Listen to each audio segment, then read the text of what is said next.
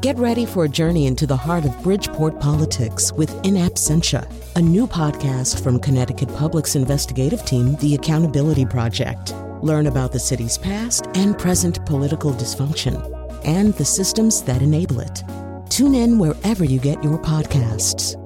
Funding provided by Gregory Melville and Susan Fox and Kathleen Bromage. This is Where We Live. I'm John Dankosky. Remember the 1989 Robin Williams movie Dead Poets Society? An unorthodox and inspirational teacher takes on the establishment culture of a prestigious boys' school.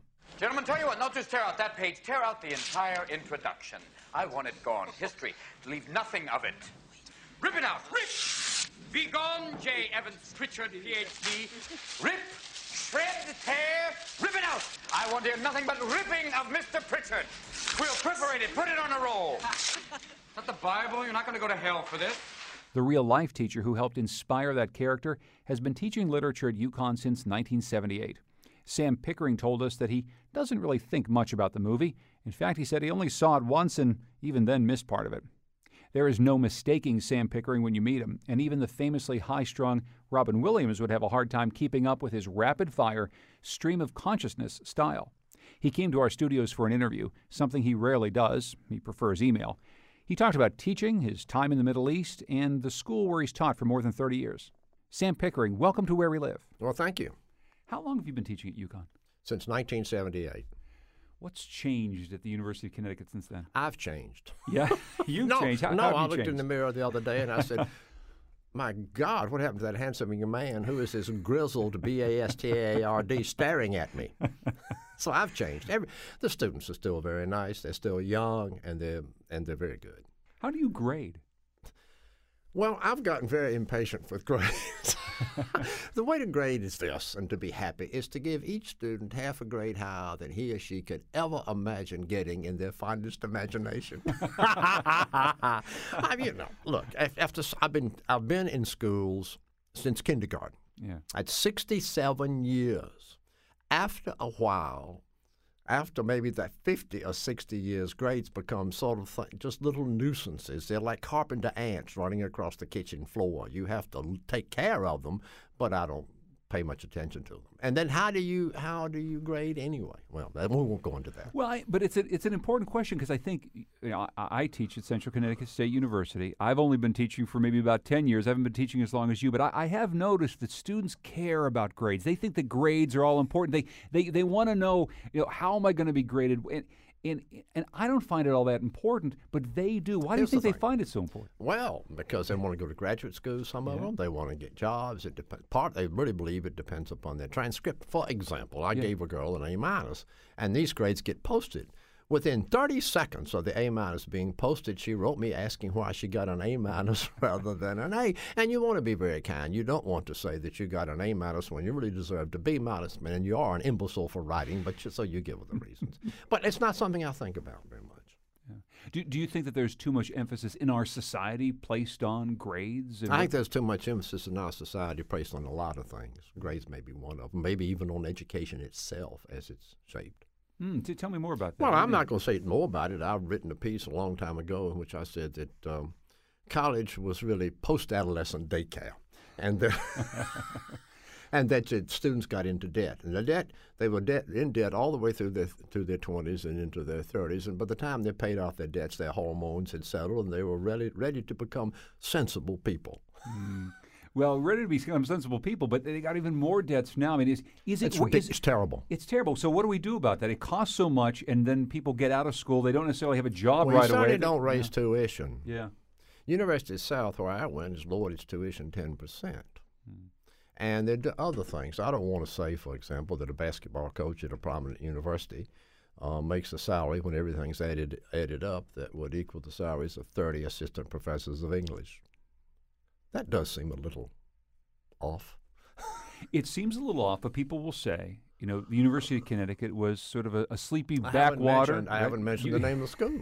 I'll use your school, University of Connecticut, as an example. As an example, please. As an example, please. So, for instance, the University of Connecticut was was thought of as a bit of a sleepy university back in the 1970s. Then all of a sudden, big-time college athletics come. Basketball comes, later football, women's athletics even, the most successful women's basketball program in the country.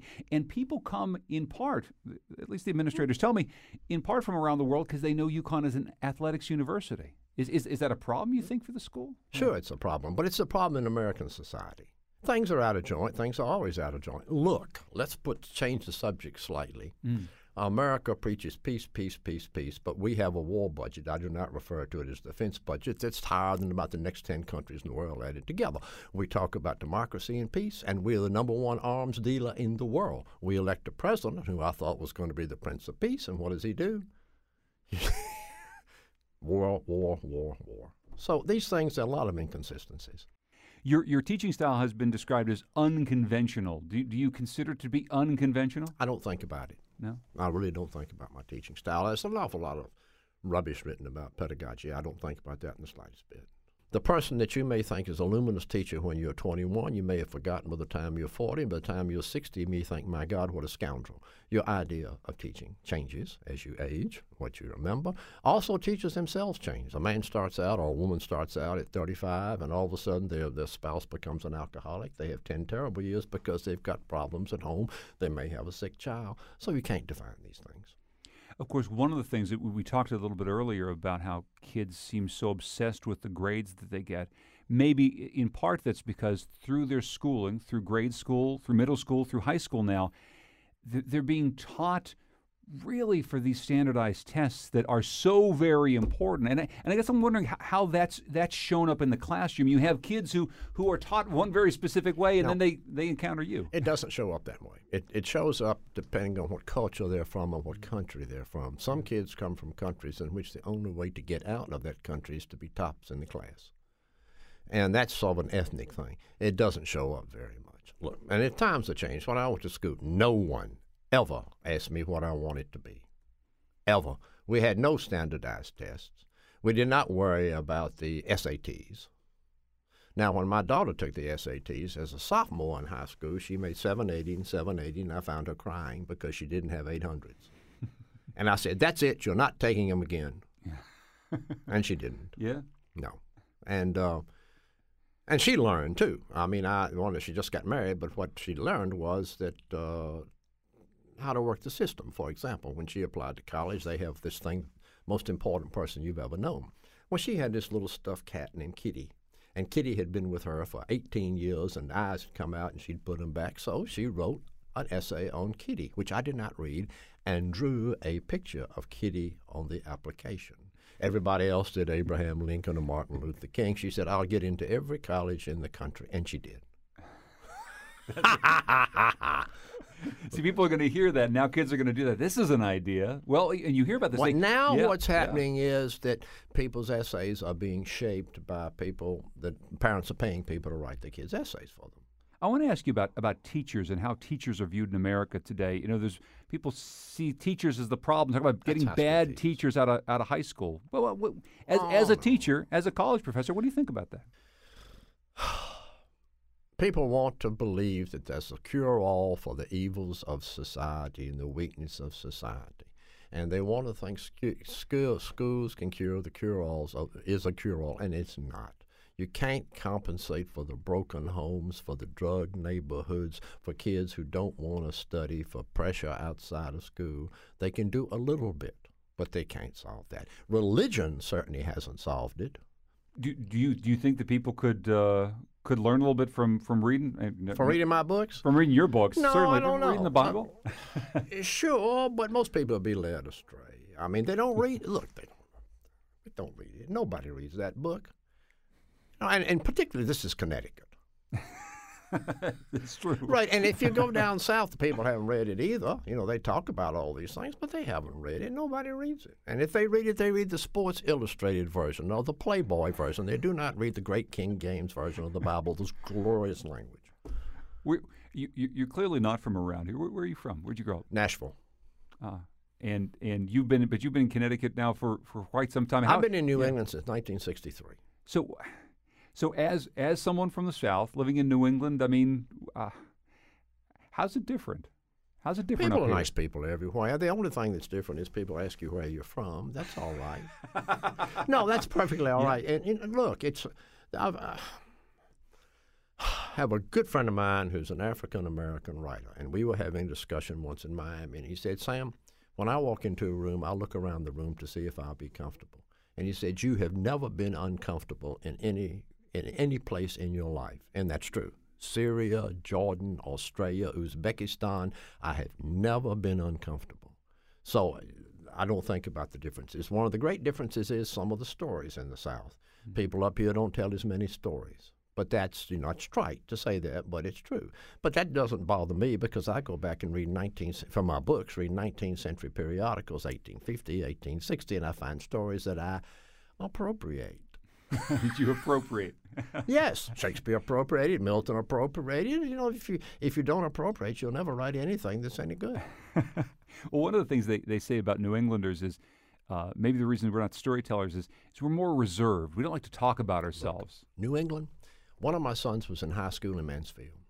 He was the only boy in his history class who had an ancestor who fought in the Civil War. The only boy, that's not New England. It's a different sort of place. Mm. There used to be statues in all these towns. New England is not the New England you're thinking of. Now, we had ancestors on both sides.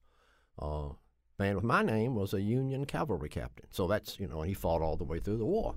But, no, it's not quite true. The last year and a half, he made an agreement with the Confederates in his area. They wouldn't shoot each other because the war was going to end and they wanted to be alive. Now, that's smart. That's thinking. That's thinking. So, so if you go into a classroom, they talk about the Civil War, and there's not a single kid who had an ancestor who was in the Civil War that they know about, well, then, is that New England? Is it the New England of Emerson or Thoreau? What is it? It's a different place. It is a different place. It's a place that's changing all the time. Listen, I have written about America, and I think it should break up. I think New England should join Atlantic Canada. We'd just let the French have Quebec. The South would go its own bloody and bizarre way.